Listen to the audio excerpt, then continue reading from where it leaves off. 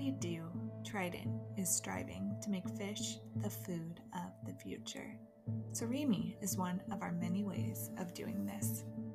You may not have heard of surimi before, but chances are you have consumed it, as it's often found in popular dishes like California rolls, crab salads, or even seafood-based dips. It has been a staple of the Japanese diet for centuries and is typically made from wild Alaska pollock. It is both an easy and economical way to incorporate the nutritional benefits of seafood into your diet. Let's join John Van Am to gain some insight into how we entered this market with the support of Chris Riley.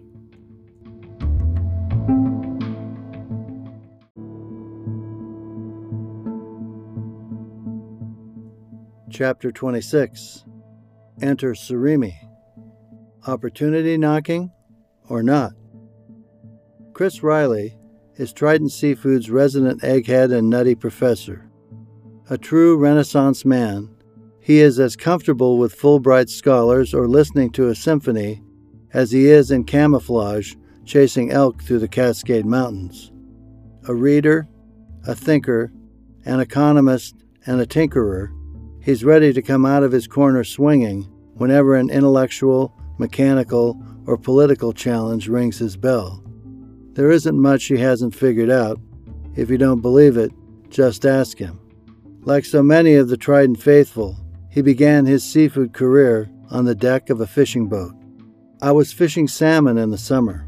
I was having fun and I was making pretty good money, more than the basic college graduate working an entry-level position.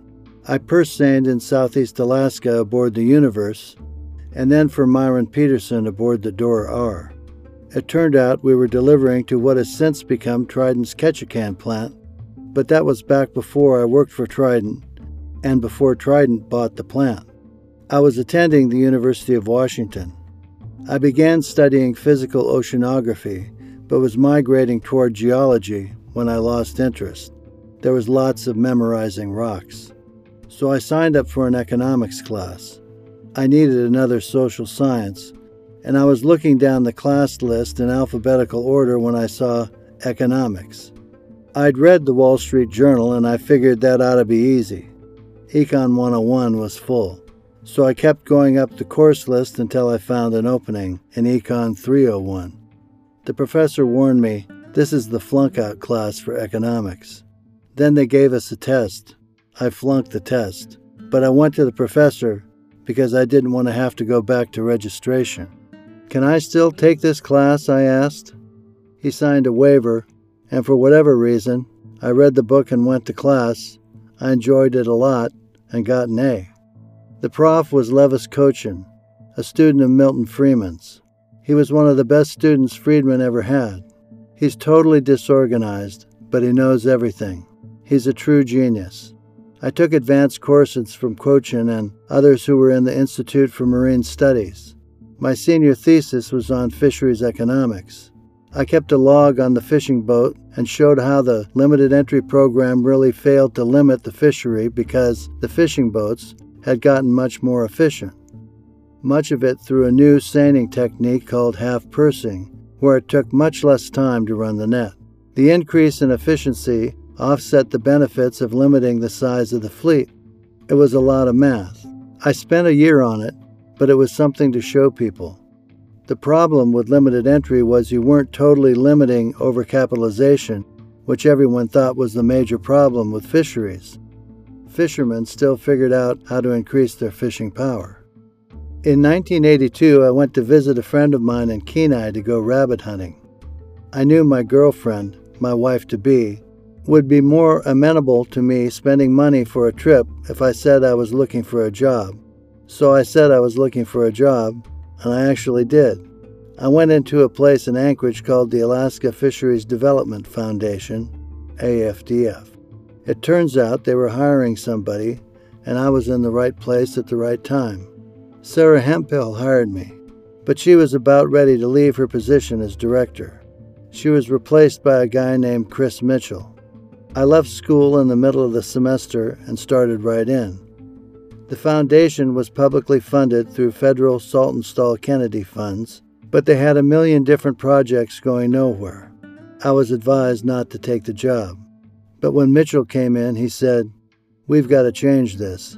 We got to make this into something real." The big problem we both saw was that we weren't concentrating on anything. Because of the diverse composition of the Foundation's board, we had to have something for everybody. We had to have something for Kodiak, something for processors, and something for fishermen. And it was just a big waste of funds. The only way you could satisfy your board of directors was to take whatever money you had and split it into so many pieces that you spent more time complying with the reports that had to be filed with each project than you did doing the project. So we closed all the dead projects and reprogrammed the money. At the time, one of the projects we elected to save was a project titled Model Wetfish Fishery with Trident. They were having Chuck do all sorts of things, and he'd got some money, but not much money. We'd bought some machinery to do salted cod and cod fillets at the old Akitan plant before it burned down. The first time I met Chuck was in March of 1982. I wasn't managing that project at the time, but I was with the person who was, a Norwegian guy named Nils Dragøy. We met Chuck at the airport in Anchorage, and he was flying through from Akitan. Sharon Gwynn was the program director, and she was trying to pester him into processing cod fillets. That was supposed to be part of the project. We were going to have Trident run cod fillets, and when we got done with the project, we were going to tell the industry exactly what it cost to make them and how to make them, and take pictures of them and put out a report, etc. But the project had a fundamental flaw. At the price the market was paying for cod fillets at the time, you'd lose money by the time you cut the head off it. Cod fillets were 85 cents a pound, and there was absolutely no way you could make money. I said to Sharon, in Chuck's presence, "You know, to me, the exact minute details of how you do something that's really stupid aren't very valuable. All you've got to know is that it's stupid. You don't need to know precisely how you did something that's stupid, because nobody really wants to do it." Chuck said, "That's about the most talented thing I've ever heard somebody from a government agency say," so I made a good first impression. After that, we designed a pollock project. At the time, pollock hadn't been delivered on shore. We knew we could do that if the boats held it in refrigerated seawater. That had been proven in the past, partially through an AFDF project with George Fulton, who'd built the Storm Petrel, a Marco boat with 8 fish holds to facilitate fast chilling of the water. At the time, pollock fillets were not something Americans ate, and there was no good machinery available for processing pollock fillets. You certainly weren't going to do it by hand. But surimi was something that was not very labor-intensive, and we figured we could probably do it. But we had a couple problems with that project, too. We didn't know how to make surimi. There wasn't any U.S. market for it, and there were import quotas for it in Japan. As Riley and others discovered, the surimi industry was locked up tight by Japan. Japanese vessels harvested and processed the pollock. Japanese manufacturers produced the equipment that cut the fish and scraped the flesh from their bones. Japanese engineers developed the onboard process and the equipment that washed the blood, fat, and soluble proteins from the minced fish flesh, and then squeezed the water out of it to produce the odorless fish paste known as surimi. In Japan, the Japanese also developed hundreds of colorful and flavorful products made from surimi to satisfy the sophisticated palates of Japanese consumers. The category of finished products made from surimi paste was collectively known as kamaboko, and one of the most popular product forms was extruded in a flat ribbon, rolled into a long rope, and then colored and cut to resemble the meat from a king crab leg. While imitation crab has since become readily available throughout the U.S., Europe, and elsewhere, it was virtually unknown to American consumers until 1984. Prior to that, what was known about surimi was known in Japan. And Japanese interests were not eager to share their product information, their technology, or their markets with the upstart pollock industry in Alaska. Major Japanese seafood companies were vertically integrated and had access to raw material through their own U.S. subsidiaries. Naturally, they weren't interested in filling their import quotas with products from competing American companies like Trident. Nor were the Japanese at all interested in sharing their surimi-making technology. Under a policy known as Fish and Chips, the Bureau of Industry and Security in the U.S. Department of Commerce was pressuring Japan and other foreign countries involved in directed fishing and joint ventures to share their fisheries technology as well as their seafood markets. Despite that pressure, foreign interests continued to generate excuses for not buying U.S. fishery products. As Riley characterized the bottom line, the Japanese said, "You can't make any good surimi on shore that we'd even want to buy. But even if you did, we'd make sure you didn't get an import quota."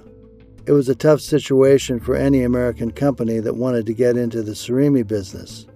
It would have been very hard to persuade a private investor or banking institution to take a chance on a game stacked so heavily in favor of the Japanese competition.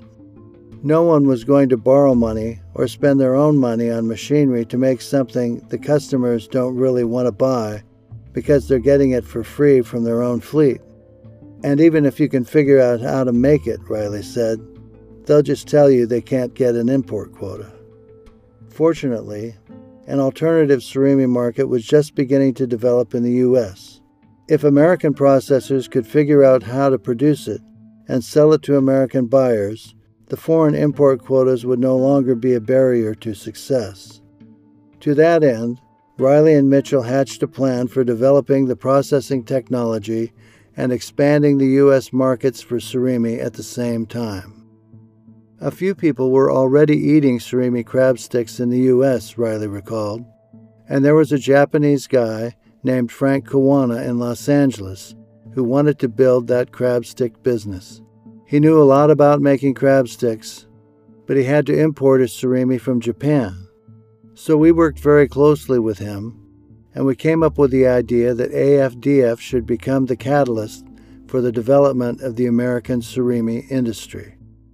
Since the well-established Japanese companies that harvested pollock and produced surimi weren't interested in sharing their expertise, the boys from AFDF had to figure it out by themselves.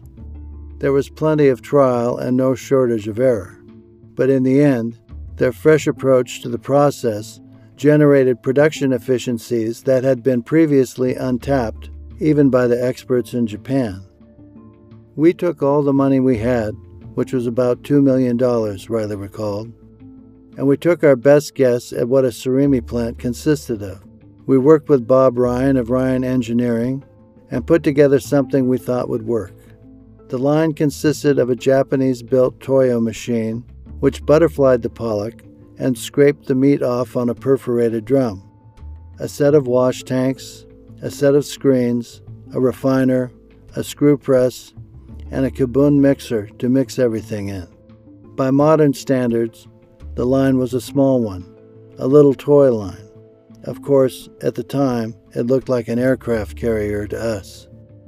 When we said we were going to be a catalyst, that's exactly what we did. We brought together every kind of outside business we could to put the surimi line together. Our business plan was to gift the surimi line to whoever won the bid. In exchange for the technology and equipment, they would pay us back in surimi. At the time, this was completely illegal, so we had to negotiate with National Marine Fisheries Service so we could do it this way.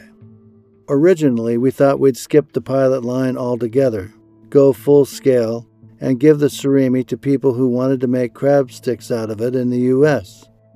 We'd subsidize the initial development of the crab stick industry, and eventually we'd sell the surimi and generate our own grant money.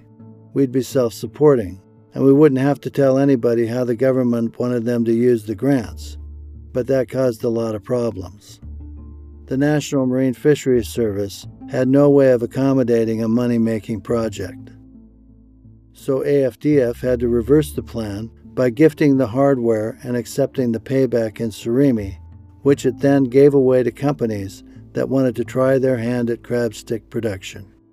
Even as the pilot line was being assembled, AFDF was giving surimi away to everybody, Riley recalled. How did they get surimi to distribute before the line was completed? We bought surimi from Nippon Suisan, Riley said. Originally, they didn't want to sell it to us, but we reminded them of a little thing called antitrust and the political problems that could occur. So we were getting blocks of surimi from Japan. We had surimi in the cold storage. We had Air Cargo Associates. We had the flavor companies and the machinery companies all lined up, and anybody who wanted to get into this very fast-growing business could come by and get whatever they needed. We did a computer search of possible candidate companies, and we sent out 500 letters. When they responded, we said, "What do you need?" Then we'd send out a couple cases of surimi, instructions for their people on how to use it, and a whole list of numbers to call for people in the industry who could show them how to do it. Maury's Fish, which became International Multifoods, as well as Icicle and Lewis Kemp, all of these companies originally got a case of surimi that I sent them via Air Cargo Associates. They played with it and eventually got into the business. Coincidentally, Botter, a major German fish processing equipment manufacturer, had just come out with their 182 fillet machine. They showed up at the AFDF office with a big film projector, and they showed us the movie of the 182, and this thing was really something. It filleted 120 pollock a minute and was so remarkable I thought it was fake. I figured they cut out all the jammed fish during the whole day's worth of filming and spliced it back together so it looked like it worked. Little did Riley know that the Botter 182 would prove itself the key to unlocking the future for Alaska pollock. 30 years after the introduction of the first machine in the U.S., the 182 and its cousin, the Botter 212, are the centerpieces of every pollock operation that produces fillets and fillet blocks, as well as surimi. But back in 1982, the first machine was clearly ahead of its time and way ahead of the fledgling American industry's capacity to keep up with it. As the project was proceeding, they sent a machine over and Francis Miller of Arctic Alaska tested it, Riley said. They had problems keeping it running, but when it did run, it spit out way too much fish for anybody to handle. At 120 fish a minute, there wasn't a plant in the state that could deal with that many fillets. The machines were expensive, and the machinery was way more sophisticated than a typical plant mechanic could handle without a lot of training. Eventually, the 182 proved its worth in AFDF's pilot surimi operation at Alaska Pacific Seafoods in Kodiak. Its success was a stark contrast to that of the Toyo machine that AFDF had acquired from Japan.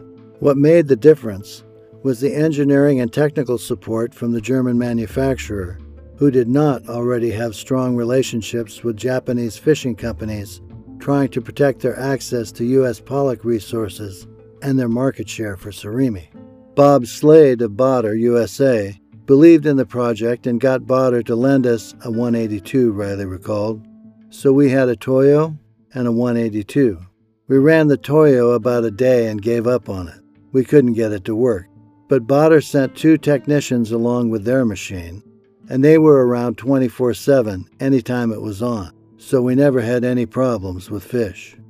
Filleting the pollock with the 182 before grinding the fillets into surimi was a significant departure from the Japanese method, which utilized the Toyo machine to scrape the flesh from a split butterflied fish.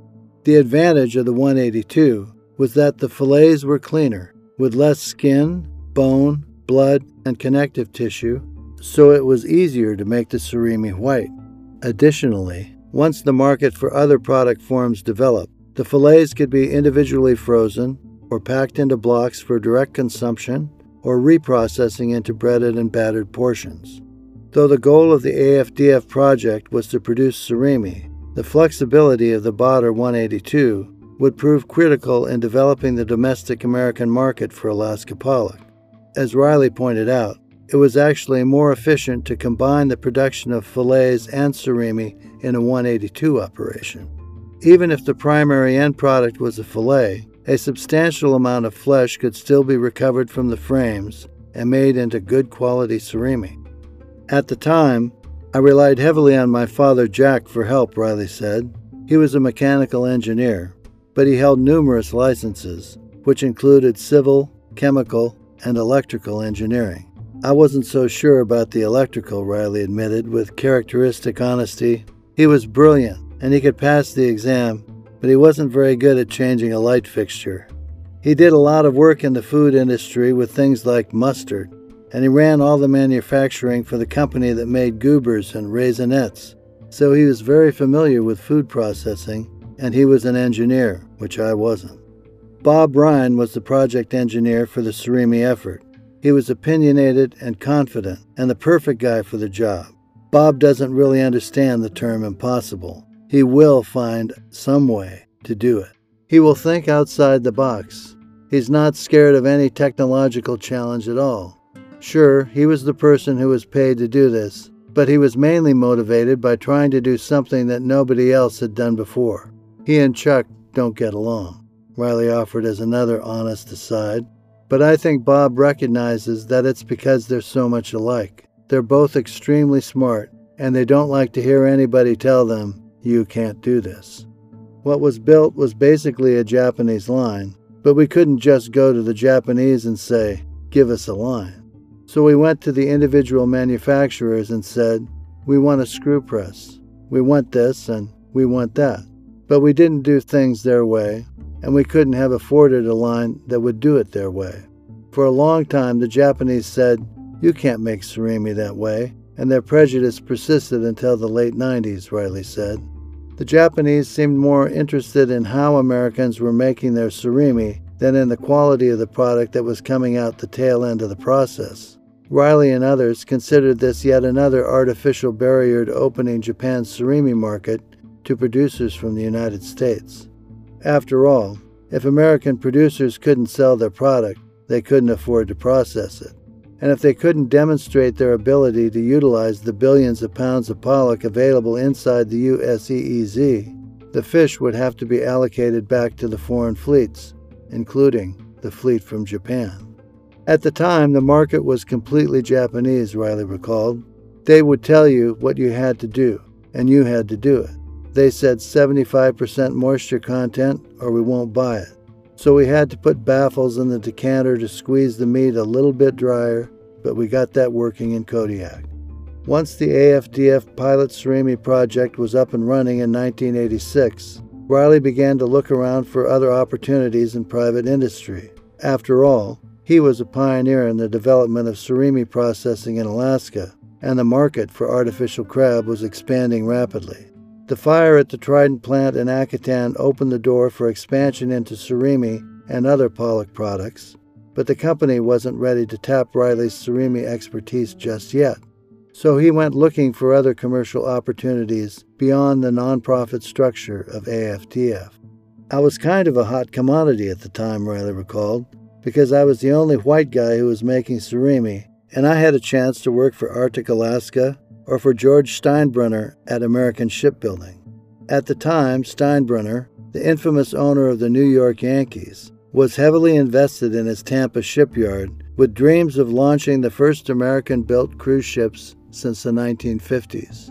Shipbuilding had made Steinbrenner a millionaire in the first place, and it was shipbuilding that bankrolled his purchase of the Yankees. But he was known for his baseball, not his boats. Quoted in the Tampa Bay Times, he said, "When you're a shipbuilder, nobody pays attention to you. But when you own the New York Yankees, they do, and I love it." By 1987, the cruise ship idea was foundering, and the shipyard was in deep trouble, casting about for anything to keep afloat. One of Steinbrenner's pipe dreams was to produce surimi on a 400-foot, 7-story barge that would follow a fleet of catcher vessels chasing pollock around the Bering Sea. Riley worked on the project from his office in Anchorage until Steinbrenner pulled the plug. But the race for pollock had begun, and with so many people interested in pollock all of a sudden, Riley began to worry that Americans might destroy their newly won resource as fast as they could develop it. "It haunted me," Riley said. "All of the things I learned at the University of Washington in economics were telling me that I was on a train headed off a cliff, even if we were successful. If we didn't change the way we were doing things, we'd end up like all other fisheries, an overcapitalized mess. Once a fishery gets overcapitalized, it becomes a threat to itself. If you start having a little bit of biological trouble with the resource, nobody wants to commit economic suicide by cutting back harvest in the short term. So they pretend the problem's not there. Next thing you know, you don't have a resource, and that's where you end up. I was 100% certain that was where we were headed if we didn't do something about overcapitalization. One of the last things I did prior to leaving AFDF in 1986 was write a paper suggesting that going forward, we Americanize the fishery with a processor quota to be distributed on the basis of processing participation and a harvester quota based on harvesting participation. Riley's plan would have offered fishing quota as an incentive for U.S. harvesters to demonstrate they could catch all of the fish that foreign fleets were harvesting in U.S. waters.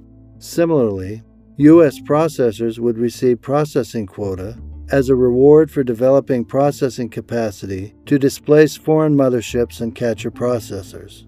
Under the terms of the Magnuson Act, U.S. harvesters and processors had first crack at the quota, and once they demonstrated they could utilize it, the foreign fleets would be pushed out, and the American fishermen and processors who took the risk to do it would eventually own the privilege of utilizing the public resource.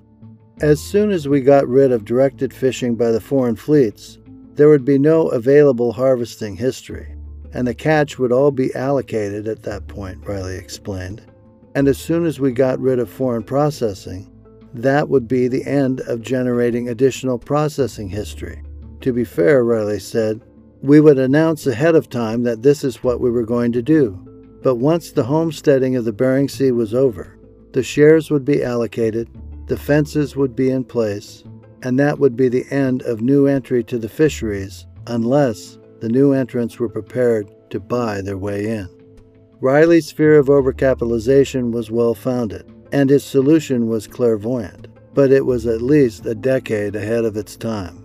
Back in 1986, the American groundfish fleet was only beginning to see the opportunity of investing in pollock harvesting capacity, and very few groundfish entrepreneurs were ready to consider a program that would eventually limit their opportunity to invest in it further. A few people like Wally Pereira really liked it, Riley recalled, but most people just absolutely hated it.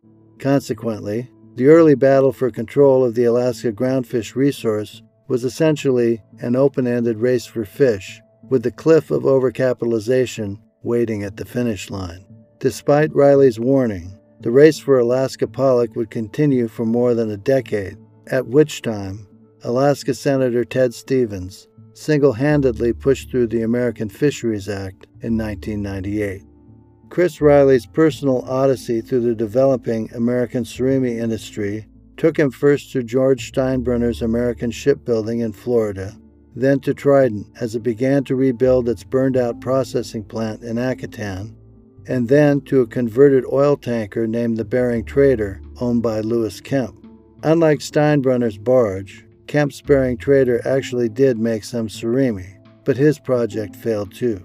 Despite the failures, Riley was learning more with each successive step.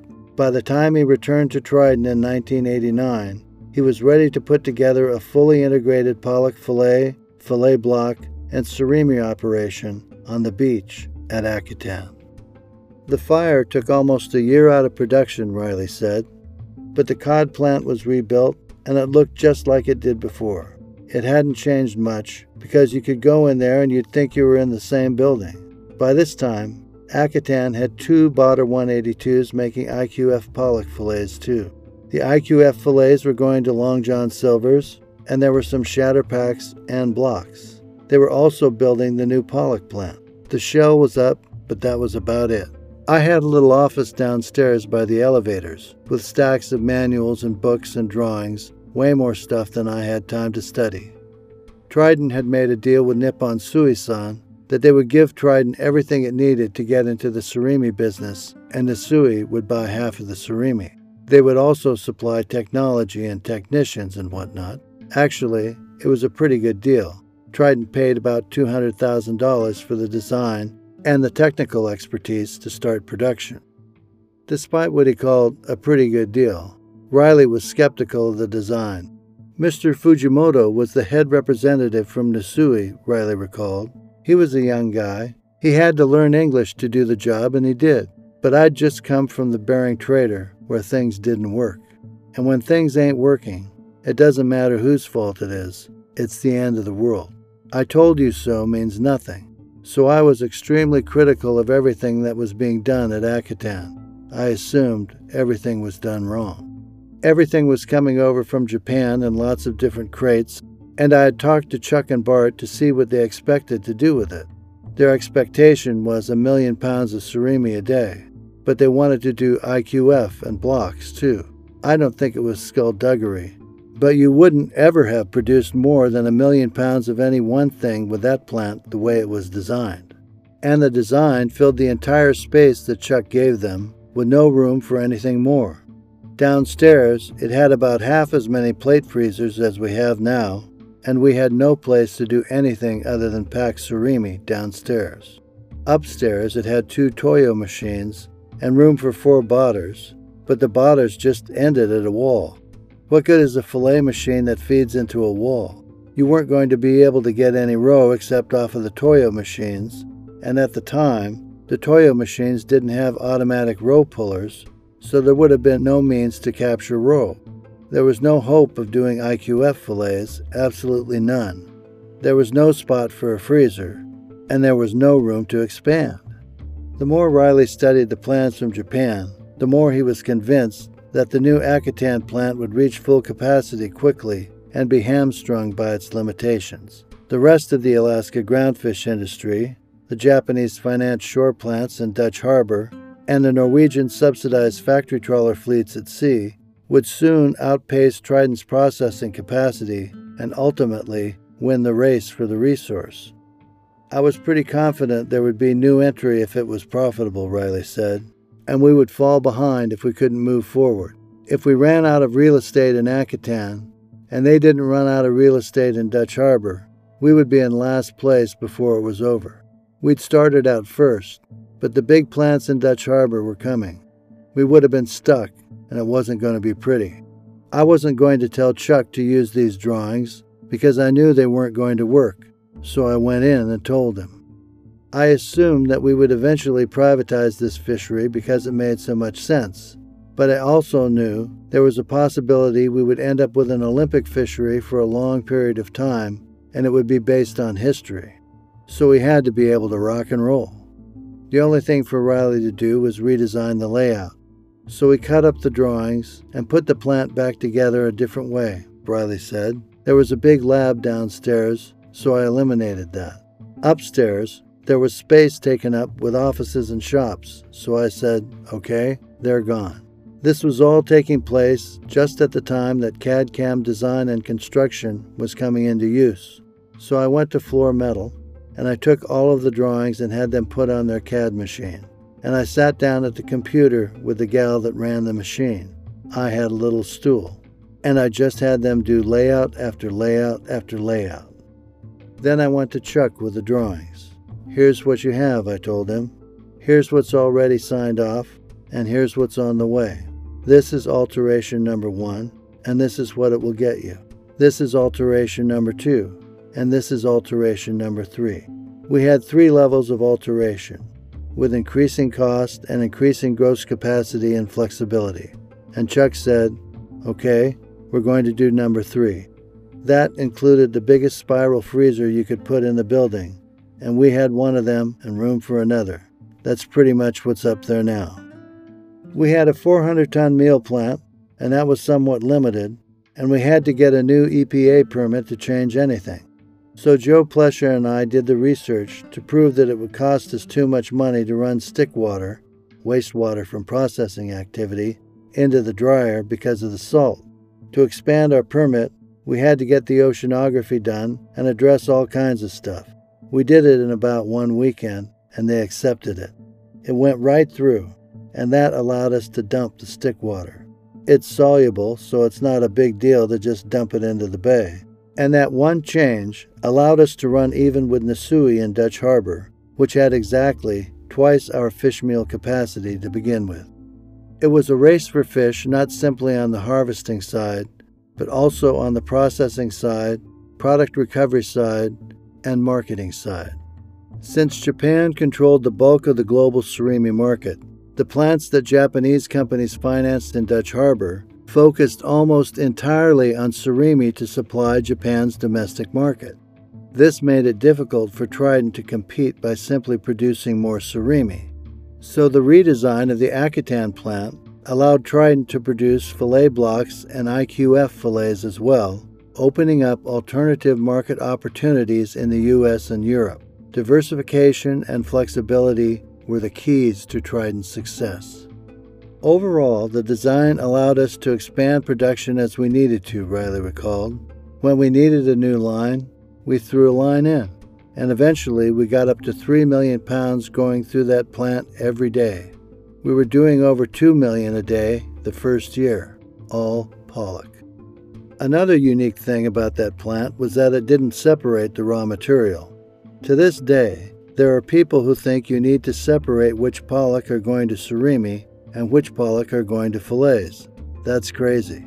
It's like saying, this is a steak cow and this is a hamburger cow, when really, you make a lot more money if you make steaks and hamburger from every cow.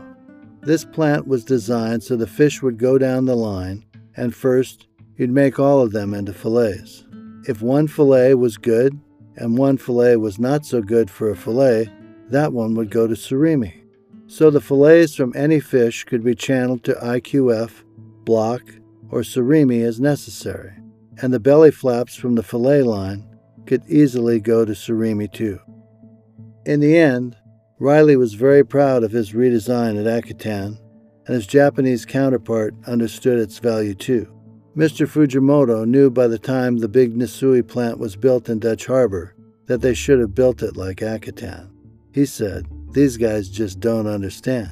They bought one Botter 182, and he understood you can't run just one Botter 182 because you can't tell when it's not working right. You have nothing to compare it with. You need a whole bunch of them. The result was they just used their Toyo machines and made a whole lot of surimi and drove the price down.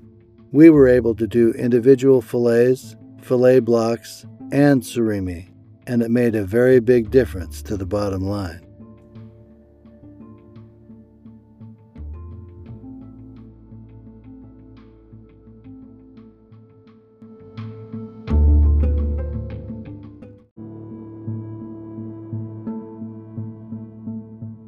We hope that you enjoyed Chapter 26, Enter Surimi.